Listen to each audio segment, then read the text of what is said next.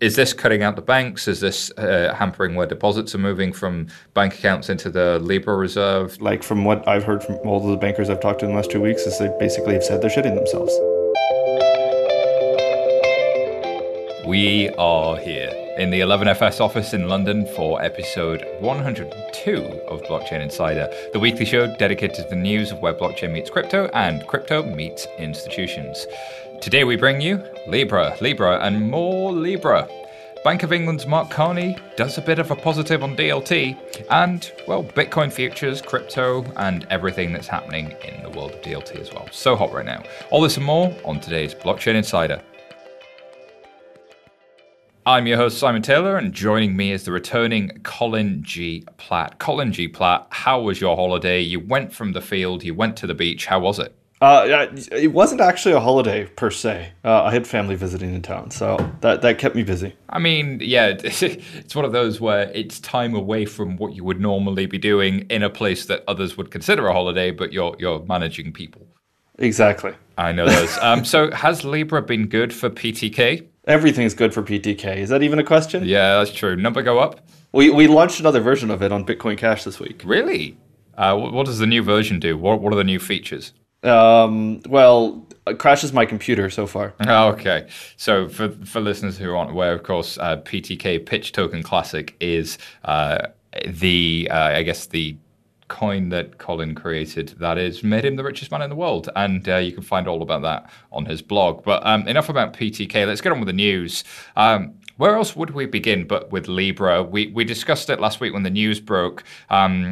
And it's pretty much been all crypto Twitter's been talking about, but it seems to have crossed into the mainstream. This has been covered on everything from the Wall Street Journal to major banks talking about it in their webinars and whatever else. So I guess I wanted to start with some of the responses that we've seen in the past week, Colin. First story we got comes from CoinDesk, and the headline reads, "I don't trust Facebook with anything." So the US politicians are piling in. Maxine Waters, who is the House Financial Services Committee chairwoman, has been asking Facebook to stop the project until Congress can understand it further, and several commentators have been quite a bit more positive. What do you think about the regulatory response in the US? Let's start there. In the US, I thought it was okay. So I guess taking a step back, globally, regardless of whether Libra fails or succeeds, my commentary isn't really on that fact. I mean, we can get into that in a minute, but I think that this is massively positive that people are actually sitting up and taking note. We've all been in boardrooms or we've been in meetings where somebody says something at the CEO level saying, we're going to do this thing, and then nothing happens. Here we've got the Senate, the Congress, standing up in the United States saying, yeah, we need to figure this thing out. I do find it a bit ironic if they say that Facebook needs to stop until they can understand it, because that's probably going to take them fucking years. But, whatever. Right. Yeah, well, I think that's the challenge, isn't it? It's a very rare statement that you hear, "Stop until we understand this better." Like that's a heck of a statement. But it's interesting as well that I think how much of that is the context of Facebook's more general challenges in the whole sort of fake news controversy that they have and the challenges they've had with the US regulators on, are they a publisher? Do they have a sense of responsibility in how they're managing, customers' data and so on? Yeah, and I think the other thing to kind of put this in context is Facebook is definitely a driving force behind Libra, but it isn't Facebook's, and I think that that's something that's quickly overlooked by politicians and commentators on it. Yeah, there are a lot of strong ties, and they probably have more than 1% of the vote in reality, but it's definitely not 100%, and it's probably not even 50%. I guess as designed, as intended, but who's doing all of the work and has all of the resources working on it right now? And I guess there's going to be an understanding curve that happens here, especially if this caught you. For those of us in the world of crypto and DLT, this was not a surprise. This was kind of like the most leaked story of the past year and a half. Like Facebook were working on a thing. But if you were not in that world and then suddenly, surprise, Facebook's working on a coin and set against the context of all of the other challenges with big techs and so-called fake news, could you see how this could catch somebody on the hop, especially when FATF and the whole space around sort of preventing money laundering and terrorist financing has been really, really hot in the past sort of couple of months about getting global collaboration, clamping down on the illicit use of cryptocurrency, and then maybe suddenly 2 billion people have cryptocurrency. Could you see where the fear came from, maybe? Oh, totally. And I think if they're effective at clamping down on all that stuff in cryptocurrency, there won't be much left, to be honest. So then, I guess the other side of the take here in the US has been, some of the commentators, Jim Cramer from CNBC has sort of said that the disenfranchised will welcome Mark Zuckerberg as a savior. What do you think the response has been on Main Street and in Wall Street for this one? I think that's the wrong question. Where is the future of this? I don't think it's on Main Street. It's not in the United States. It's not in Western Europe. It's not in Japan. The target market for this thing is Southeast Asia, East Asia, and South America, and those types of places. Maybe Africa to a certain extent. People have a hard time keeping balances in foreign currencies, keeping balances and moving them around when they want to move them around. And these are people that are generally quite wealthy or at least high middle income in those countries. Being able to put $1,000 or $10,000 or maybe more into a currency that you can move around the world that you're relatively certain is backed is a hell of a lot better than your alternative, which is Tether. And a lot of people keep millions of dollars in Tether for that reason in those countries. And I guess there's a long tail here of there's the 1.7 billion unbanked people, of which about 1 billion people have access to a mobile phone. This is the Libra argument that goes. But how do you get money in and out of that? I mean, yes, but how do you get money into it? Mobile airtime. You had a way in and out, right? You had I could take cash to an agent, and I had my cash in, cash out agents. There was a really interesting startup called Abra, if you remember those guys. They were trying to be Airbnb for cash in, cash out, or like Uber for cash in, cash out. This mobile cash in, cash out sort of service. But that last mile problem is phenomenal. Like, who are the people on the ground that are going to actually make this stuff work in the hardest, most far-flung parts of the world, the hardest places to reach? Well, I mean, this is why I'm saying Facebook isn't 100% of the equation. Like, they have a lot of partners in there. I mean, naturally, in anything else, what's your cash in, cash out is your Western Unions and MoneyGrams. So you go in central London, you say, I need to send £1,000 to somebody in Sudan. I pick Sudan not because of Sudan or any reason, but somebody outside of the big cities will be able to actually hand whoever you sent that £1,000 after fees into a local currency into somebody's hand in cash or a local bank account. That's a massive infrastructure, and that's where those 7 to 10% fees come in. If you look at the Global Findex database, you'll when the World Bank and the IMF have looked at what's holding back financial inclusion, a lot of it is around the lack of documentary evidence of identity. So people born and live their whole lives a long way away from anywhere that they need or have a passport. So they can't go to a bank branch and go through KYC in the traditional senses. And mobile money solved for this by simply relaxing some of those requirements below a certain threshold and then bringing those requirements back as somebody became more prosperous. But then there's also basic financial literacy and kind of the prohibitive costs of remittance services. And I think that's kind of a big one in that if I'm losing a large percentage of the money I'm moving around because I'm only moving a very small amount around, then suddenly, if I'm moving, if I have a 20% fee on $5, it feels phenomenally large if that's, kind of like 2 days wage, 3 days wage kind of thing. So that can make a real impact at the last mile. So what could you do that would be free at the point of use? Well, I mean, absolutely. I mean, to me, the obvious kind of first markets, again, Southeast Asia, you go to Fiverr. Why are you not paying somebody in the Philippines who's already tech literate and already connected to the internet to use Libra to do your Fiverr job or whatever it is?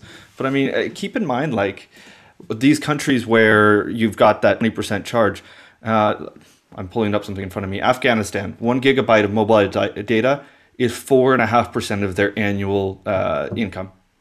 Like, are you really saying that, yeah, okay, we're going to cut out your 20% charge on your $20 transfer if you're then going to have to go out and spend 10 times that just to receive the data?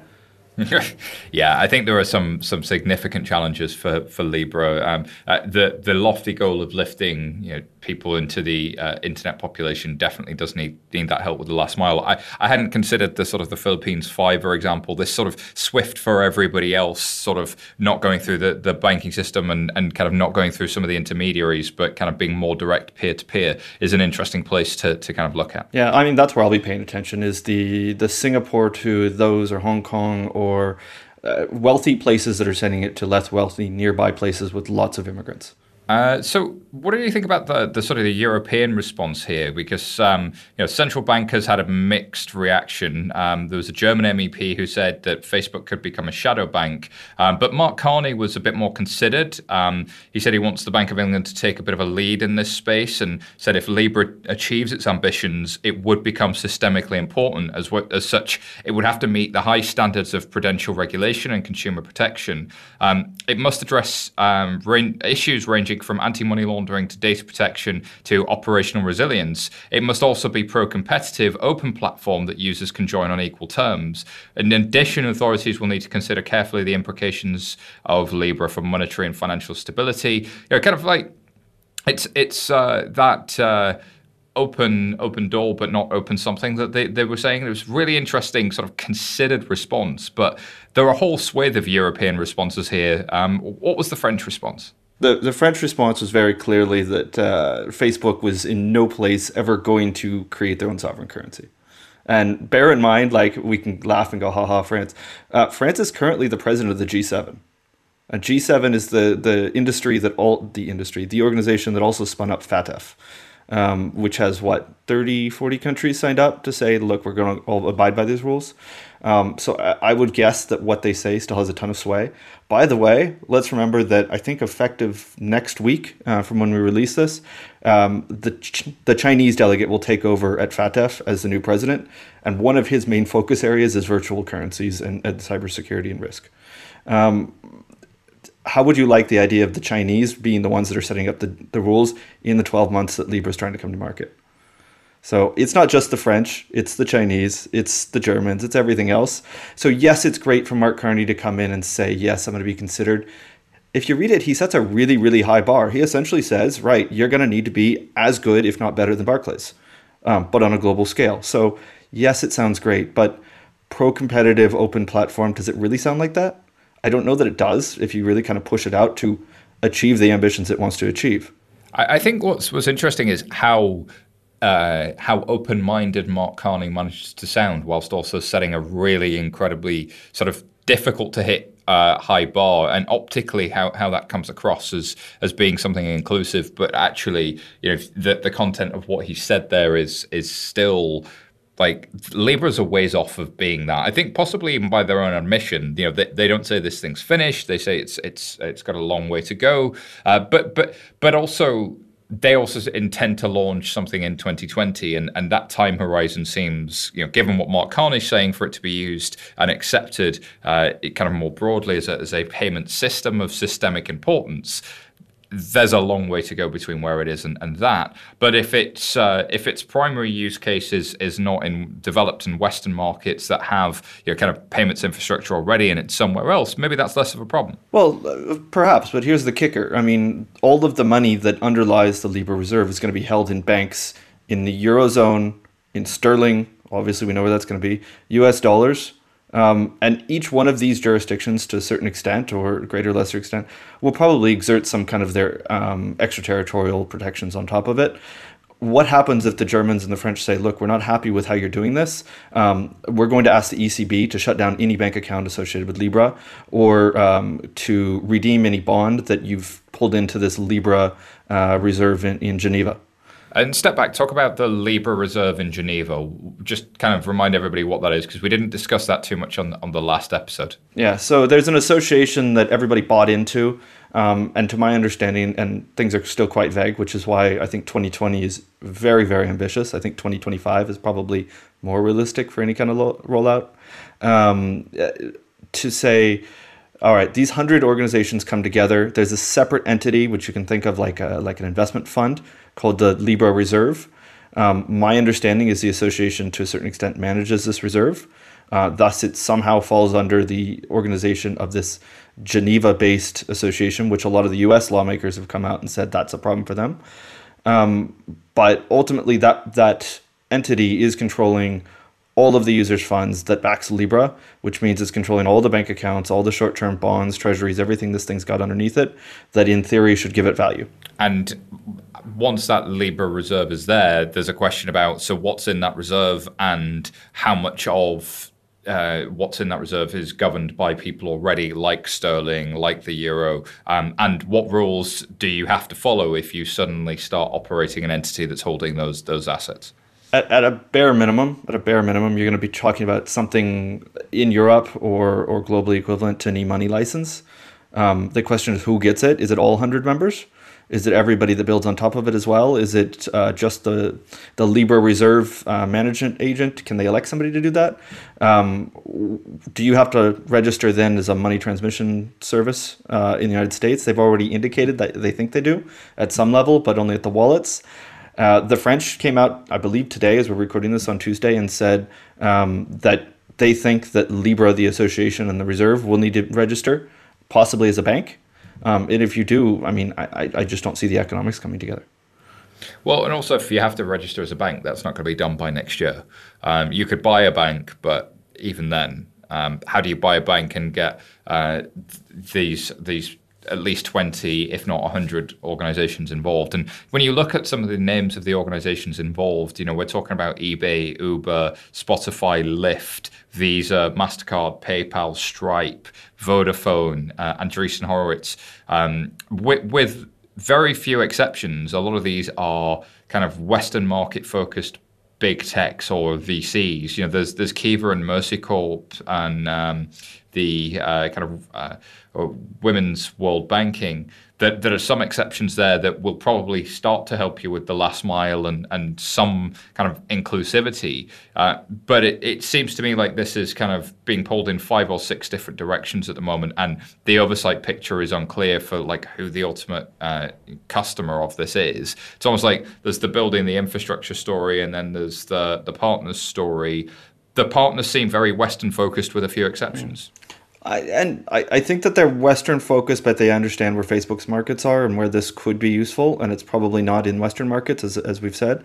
But I mean, I think more to the point is like, it's great to talk about the technology side of fintech and all that, but when you start talking about the financial side of fintech at this scale, or even at a fraction of this scale, you've got some really serious financial implications that could bring down the financial system if it's not done right. I mean, effectively, you're creating a euro dollar. Which central bank wants to implicitly or explicitly say, yeah, we're going to back the Libra? And if you're going to put it all on these 4 central banks to do business that's mostly outside of their jurisdiction, they're going to have a real strong discussion about what they're going to want to see. And they're probably going to want to see a lot of this money held in a central bank. Libra may be cool with that. Like, I've got no view on that. But at the end of the day, that's really going to change the financial proposition of running this thing. And I just don't think that the people that set this up really understood that. But why should they? Look at their backgrounds. That's not where they come from. And I think that's an interesting point. Explore that some more, because I think there's what I saw from the central bankers' response. They definitely didn't come out as strong against this as some of the politicians seem to. The political backlash against Facebook, the entity that has kind of some political drama, was very, very different to the central bankers, who sounded a lot more measured. How much of that do you think was central bankers just believing that, look, it's unlikely that you're going to do anything anytime soon, and even if you did, the reality is you'll need our input and support to get there? Well, I mean, our next story in here we've got from The Guardian, right? This is the BIS. So this is the central banker's central bank, essentially. And the title in this thing is Poses Risk to Global Banking. I mean, this is Eurodollars, right? It's got a new denomination, but this is exactly what created the financial crisis that originally spawned out of the United States in 2008, 2009. And we're talking about doing this on potentially a scale that's at the retail level. What's going to happen when you start having these things out there? You're going to want people redeeming to and from against it, trying to get the underlying out of Libra or trying to put new underlying in there. What happens if you had a liquidity crunch? Do they just say, sorry, we can't redeem on this anymore? And then what happens to the value of all the Libra if you start not redeeming? What happens if all of this stuff gets lost, or you start putting it into bonds that go haywire or fall off the run, and you just can't get liquidity on them? what do? Do we just shove everything and leave the illiquid assets in there, pull out the liquid assets, and the last people in there holding the bag? I mean, you've got a bank run. Maybe it's not the same as like a fractional reserve bank, but you can still have a liquidity run. And we've seen that in hedge funds. We've seen them blow up. We definitely have. Do we really want to see that here? I think the interesting thing about technologists is they tend to build for happy path. And the interesting thing about bankers is they tend to manage risk and think about risk reward as a balance. And a lot of the mechanics for this stuff have been done with different names elsewhere. And it feels like, again, I think it's, to be fair to Facebook, they would freely admit that this is something they're still looking to collaborate and understand and build. They seem to have had a proactive approach to at least central bankers to say, we want to do this for these reasons, please help us. But do you think there's any real threat of Libra replacing central bank currencies anytime soon? Or do you think that the central bankers perceive there to be any real threat?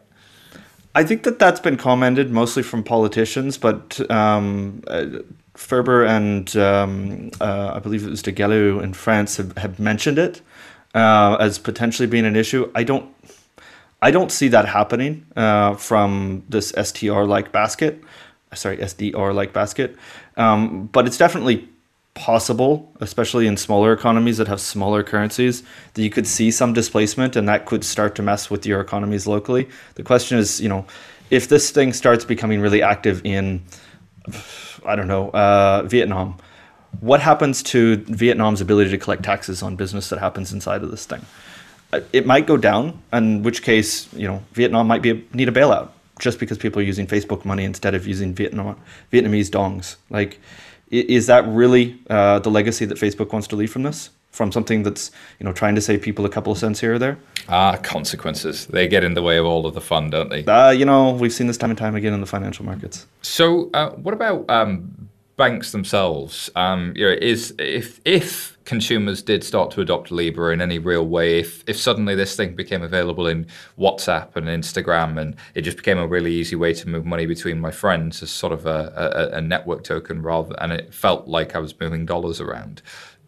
Is this cutting out the banks? Is this hampering where deposits are moving from bank accounts into the Libra reserve? Do I create a run on commercial banks as if suddenly everybody wants to hold Libra reserve instead of almost the equivalent of accessing central bank money? Is the credit risk of the Libra reserve to the consumer better than their own bank?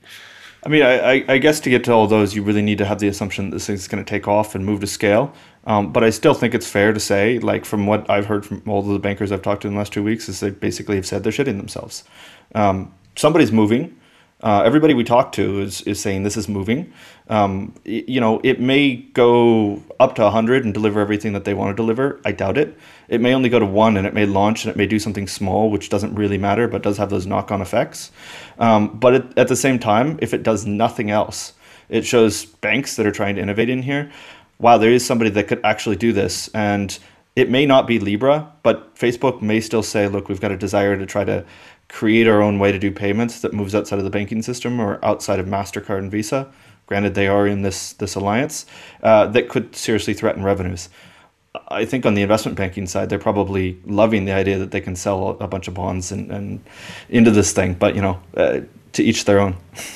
This episode is brought to you by R3. Developed by R3, Corda is apparently light years ahead of other blockchain platforms, and in terms of privacy, security, scalability, and interoperability, it's been built directly for those. And it was also built to meet the stringent requirements of highly regulated industries, in particular financial services, and it can be used by firms of any type, size, in any industry. With Corda, every business in every industry can leverage the power of blockchain. A free trial of Corda Enterprise is now available at r3.com. Head over, check it out. And I mean it, they've just given the website a fresh look, so do check out r3.com.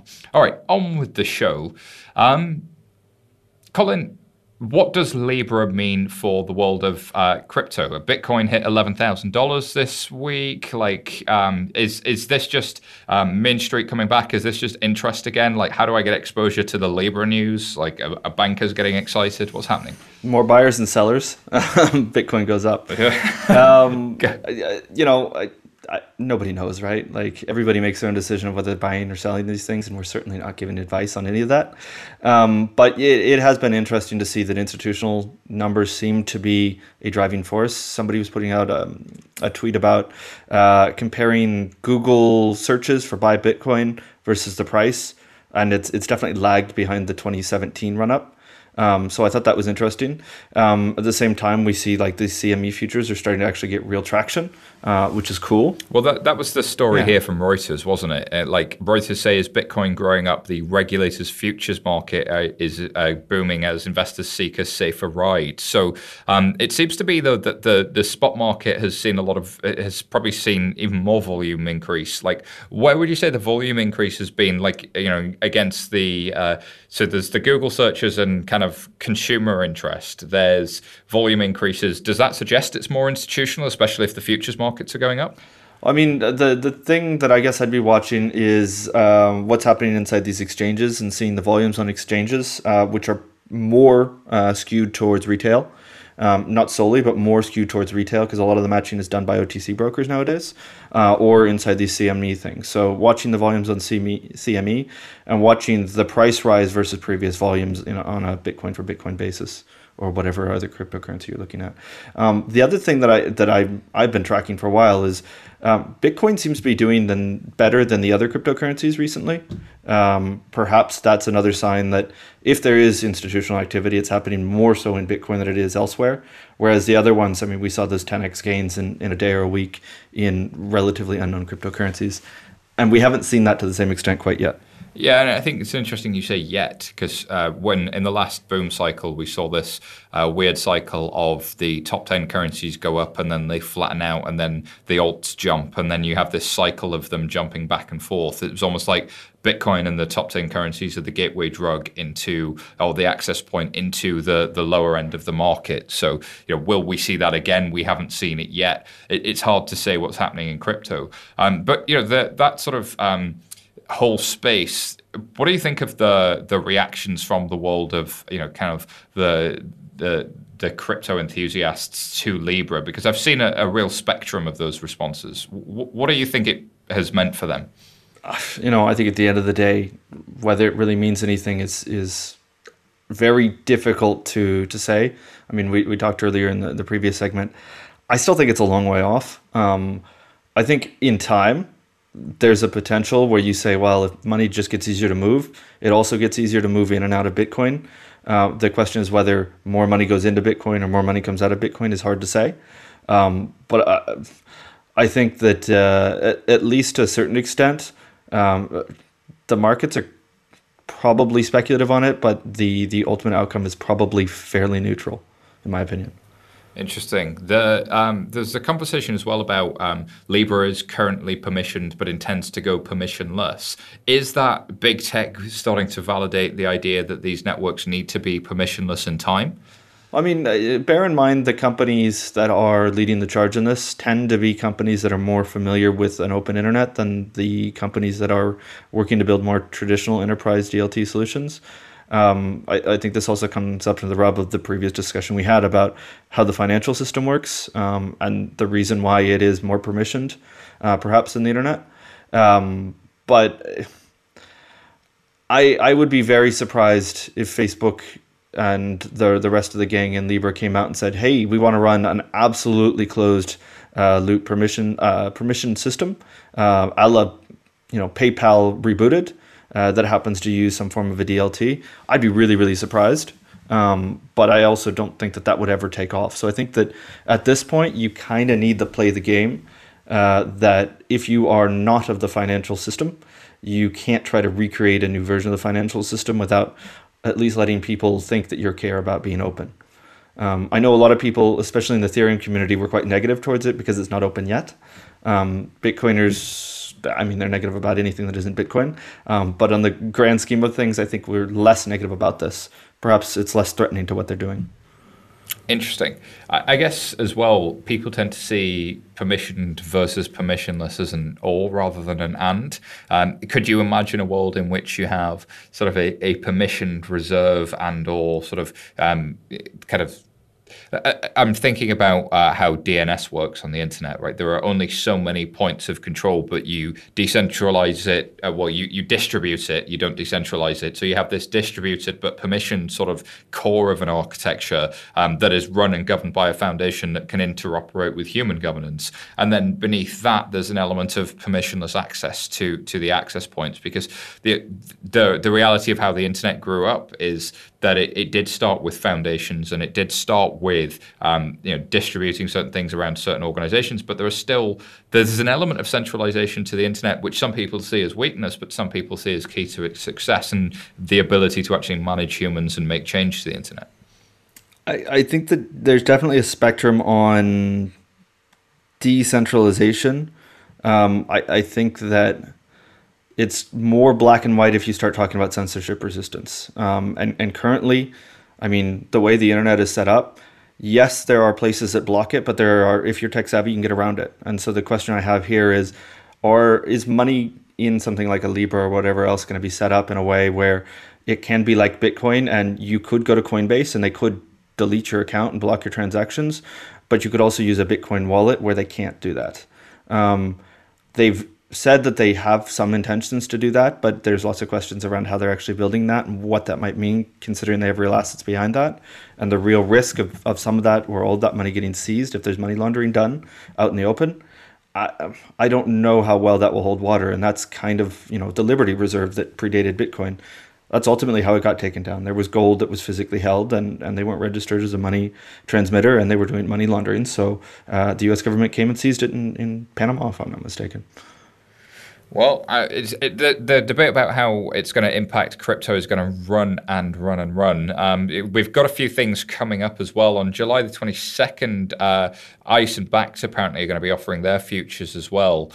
So there's going to be a lot more as this story develops. But kind of moving away from the world of crypto, what about enterprise DLT stuff? Because we've seen a slew of announcements in the past week. I'm just going to kind of read them all out, and then we'll jump into them one by one and then kind of set them against the context of Libra.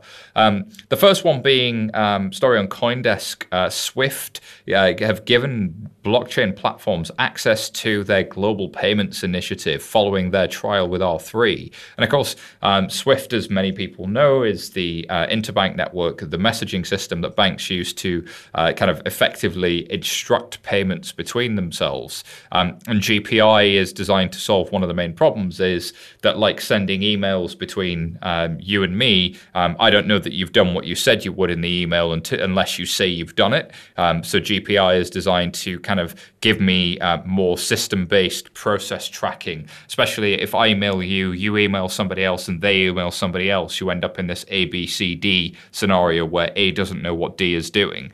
So GPI is designed to solve that. So we find this position in which Swift is seen as often the stodgy old incumbent, and crypto's going to get rid of it. But they've really made a move here. What were your thoughts when you see this? I think it's cool. I mean, put it in the context of what I just said previously. I mean, there is what's trying to happen in the world of this permissionless thing, and then there's a banking upgrade that needs to happen, and the blockchain discussion isn't the only discussion happening. There's lots of things going on. We mentioned Swift. I saw news yesterday or late last week about the EU is trying to create an instant payment system within the euro. The world isn't standing still inside of finance as much as the crypto world would like to think that they are. There are a lot of things on the back end of banks that need to be upgraded, but this is kind of the regulators and the connection agents coming in with big prongs, trying to push them forward on it. And I think it'll take a lot of what we're trying to do in the permissionless land of speeding things up, and it'll kind of challenge the economics of what they're doing. And you'll come back to, as I said, censorship resistance will happen in that world. Whereas in this other world, we'll be able to just say, look, at the end of the day, do I want to be able to send from France to Simon in London 7 cents for, I don't know what, printing out a piece of paper, but be able to do it instantaneously through something that looks like an SMS?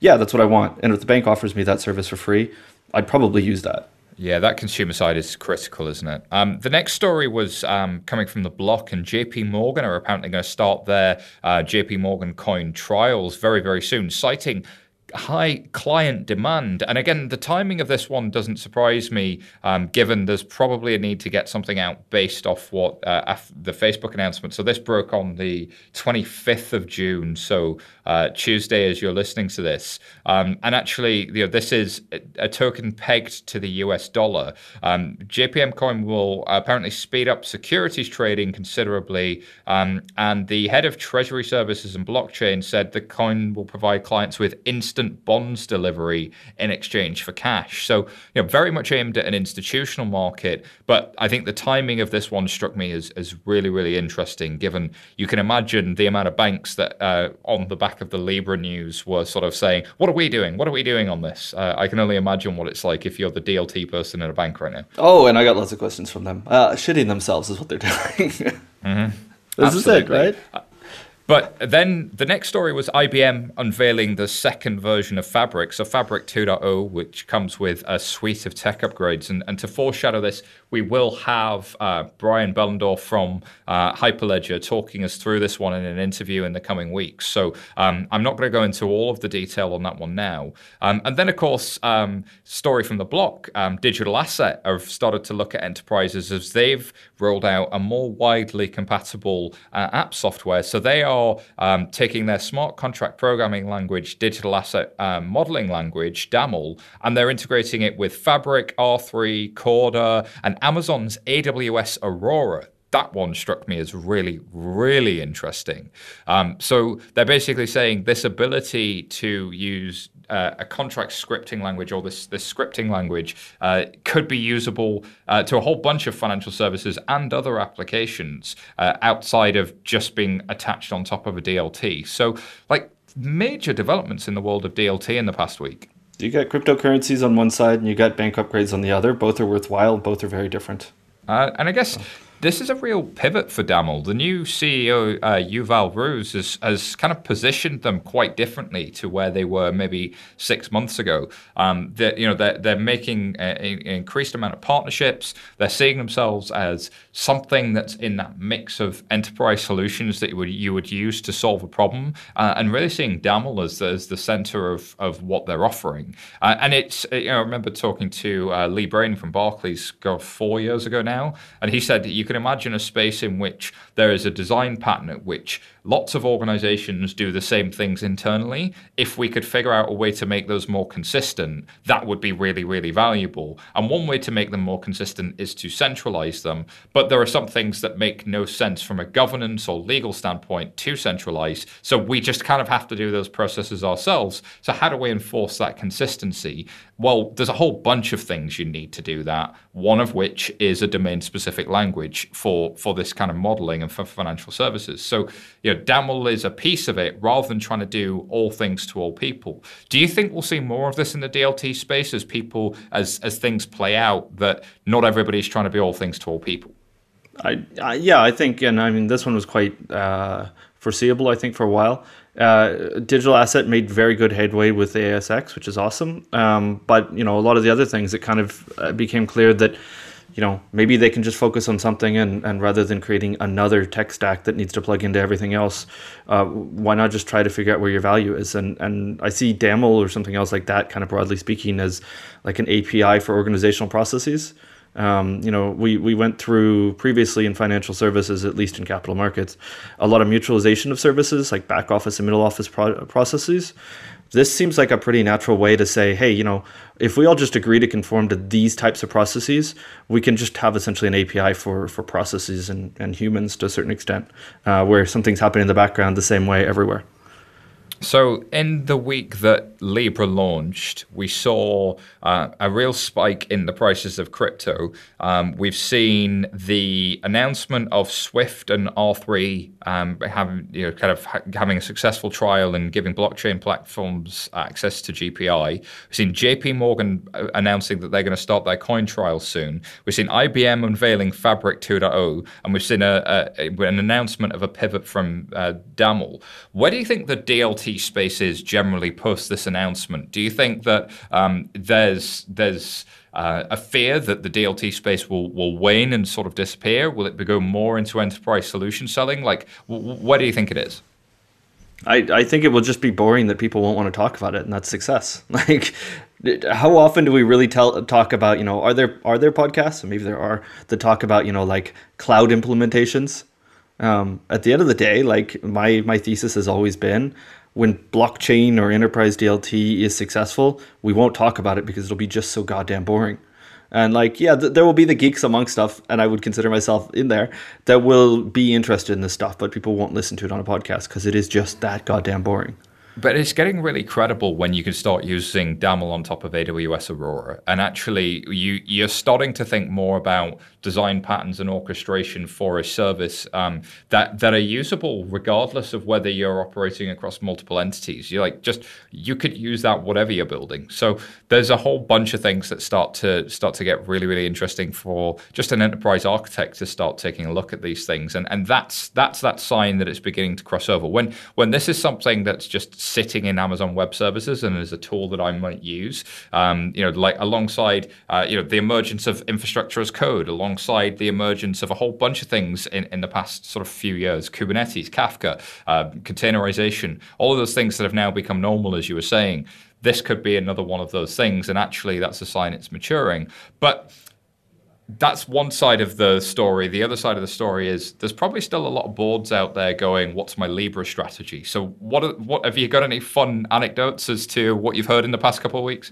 I mean, this is a pivot that's been going on for a while. Like, we've been talking about tokens and digital assets. It's, we go from talking about blockchains and enterprise DLT as processes and common processes and synchronization to assets, new forms of assets. That's the sexy part that's left in there for enterprises, and these enterprise tokens, or whatever you want to call them, where you're actually using a new box and a new form of technology that has different aspects to hold forms of value or create new forms of value. It's pretty cool, and I think that will be the sexier part of all this, but it might not be the part that makes a ton of money in the near term. So what should people in banks and what should people anywhere in financial services do post Libra? What are the first three things they should be doing? Talking to their regulators, understanding what's going on, understanding what's out there, because first of all, I think a lot of people have come in and assumed that what's been launched is a full-fledged project.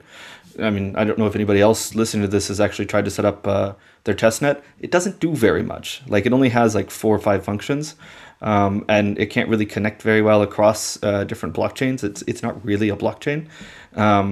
But, I think it has big ideas, and the technology could be really cool. The way that they've designed it is, I mean, I'm kind of an idiot on these things, but is quite logical. So, maybe there's something that comes out of the technology, even if Libra fails, and hey, that's not horrible either.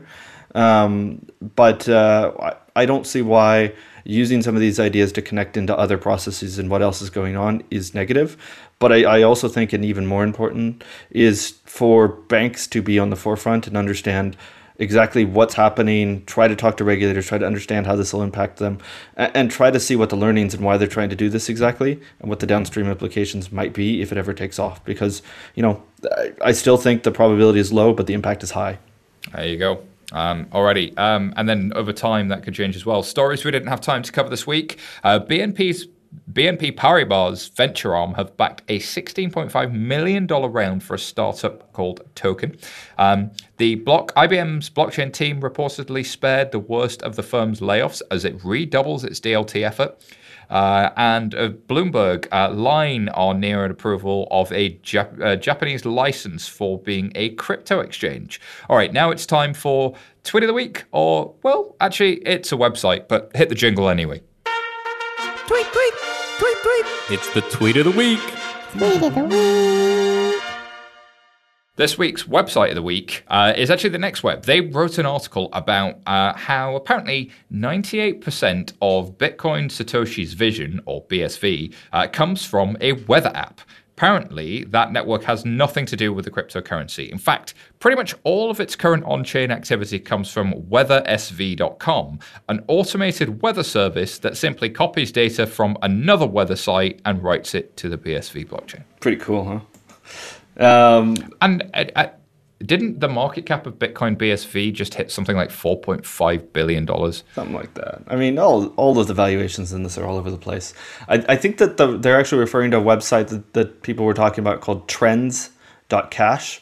So I'm logged into it in front of it, and there's like 99.9% of all transactions today have been done with this weathersv.com, and they're essentially just downloading stuff out of like weather websites like AccuWeather, wherever else, and just dumping that data into the blockchain so it can be traced back. Maybe that will add value to somebody at some point. Maybe it won't. I don't know. But it certainly isn't a functioning money, which I think is where they're trying to go. But the other thing they pointed out is like they've got a tab in here about active users, and like the active users in some of these apps is like 10, 20 a day. Like, is that really something that you'd be looking at the daily active users or the value going through or what's going into this thing and going, yeah, that thing should definitely be worth billions of dollars? It's hard to say. None of this is investment advice. Yeah. I think we talked about crypto growing up maybe, but there's still room for growing up in some of the space. It's still the Wild West, and definitely be very, very careful. Do your own research and seek financial advice before you do anything with your money, and don't take our word for it, please. Alrighty, just to remind listeners, this podcast is brought to you by the fine folks at 11FS, and we are a challenger consultancy working to shape the next generation of financial services. We create digital propositions. We work with banks, big techs, and all kinds of companies who want to get the most out of where finance meets customers. If you want to hear more Blockchain Insider every single Thursday, do hit the subscribe button. If you want to hear more of Colin putting the fear of God up of the bankers, then definitely do that. That would be awesome. And Colin, if people want to get more from you, where can they find out more about you? On Twitter, at Colin G. Platt. And you can find me at SY Taylor on Twitter. Big thank you to our amazing production team here at 11FS, producers Laura, Petra, Hannah, and of course Alex and Michael, our editors. Thank you for listening. We will have more Blockchain Insider next week. Goodbye.